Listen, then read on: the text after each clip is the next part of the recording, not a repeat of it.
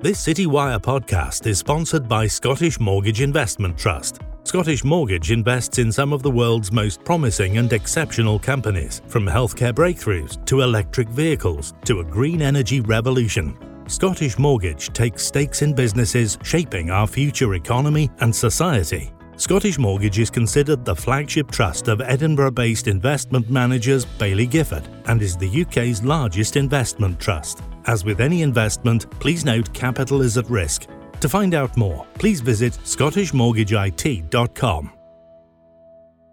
Hello, my name's John Schaefer and welcome to The Wealth Show from CityWire.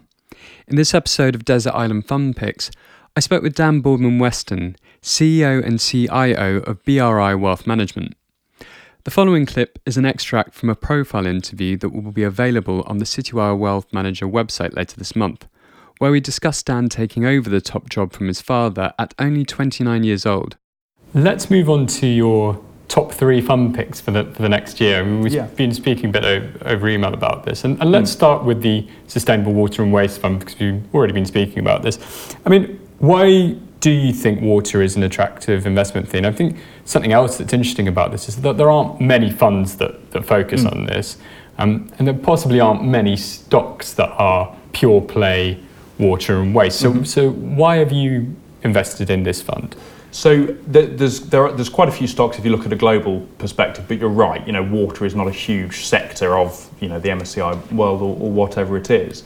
But we were particularly taken aback when we had a meeting with the team at Regnan, that came from Fidelity, about the long-term reasons why water and waste investing is going to be very big and why there's such a huge problem that, the planet needs to solve.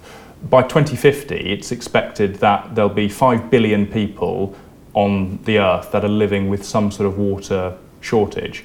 By 2050, there's expected to be more pieces of plastic in the sea than there are fish. And the trouble is, we've got, the world's population is rising quite a lot. Water scarcity is becoming an issue. Climate change is becoming an issue. The amount of waste produced is becoming an issue. And this is only going to get worse. And so what the fund is focusing on is companies that are trying to solve a lot of these long-term problems. Unquestionable, the kind of moral case and the need for these companies, but do you think they're profitable?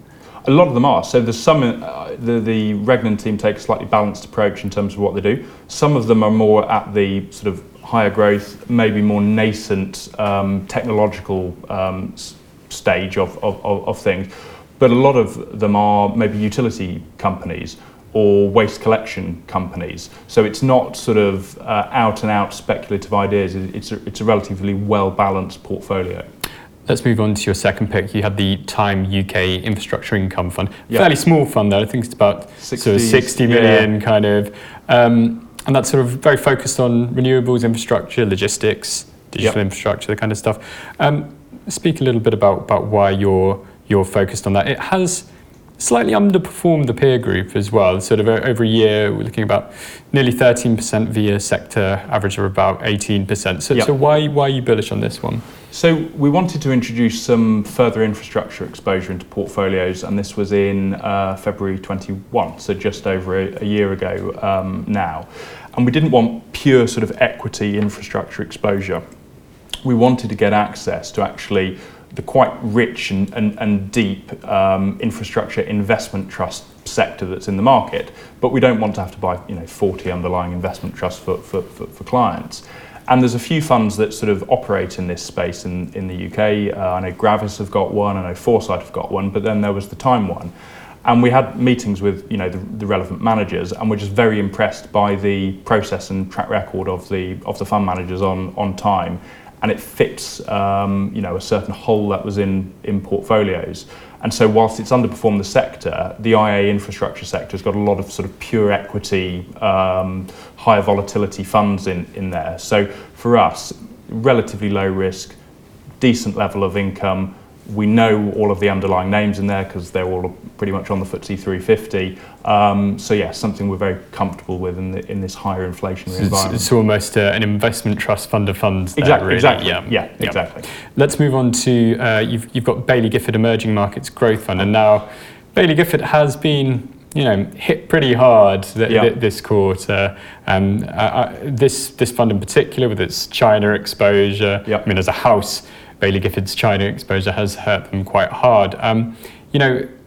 It's obviously a challenging time for this fund and the asset manager as a whole. Why are you optimistic? I think we always take a long-term view with things. We've got to constantly reassess our investment thesis if something goes wrong, but we like to be long-term. And Baillie Gifford have got a very good long-term track record of growth investing. And it's been a bit of a perfect storm over the last year for Baillie Gifford and this fund, either in terms of growth investing falling out of favour with higher interest rates, higher inflation, and all the crackdown that we've been seeing in China since sort of June, July last year with the sort of the common prosperity goal that Xi Jinping is promoting. But actually trying to strip out all of this noise, we feel like we're past maybe the worst of the regulatory changes that taken place in China. Yes, they've got a COVID issue at the moment, but we think they'll be able to come to grips with that. And for us, emerging markets, just sort of more generally, are very, very cheap compared to history and very, very cheap compared to Western markets. And if you look at sort of at a macro level, sort of the rough price to book that the emerging market indices are trading on, and if you look at past data and look at then sort of forecast 10-year annualized returns that you've seen in the past, the return profile looks really, really good. And so we like growth style investing, especially in emerging markets. We like emerging markets because they're cheap, and we think they're getting towards the end of their particular woes that they've had over the last year or 18 months. And so it's something we're pretty confident on for the future. I mean, one of the key co-managers on the fund left last year, you and Marks and Brown left to join Crux. Did that off-put you at all? Whenever a fund manager leaves, we like to have a meeting with the team that remains or the team that's put into place if it's just a sole manager. And we very much take it based on its merits of that meeting and whether it's a team-based approach or whether there's a new manager coming in. We wouldn't just sell because a manager has gone. We would take a step back, want to have a meeting, want to understand what it means for the fund and for our investment in that fund. This Citywire podcast is sponsored by Scottish Mortgage Investment Trust. Scottish Mortgage invests in some of the world's most promising and exceptional companies, from healthcare breakthroughs to electric vehicles to a green energy revolution. Scottish Mortgage takes stakes in businesses shaping our future economy and society. As with any investment, capital is at risk.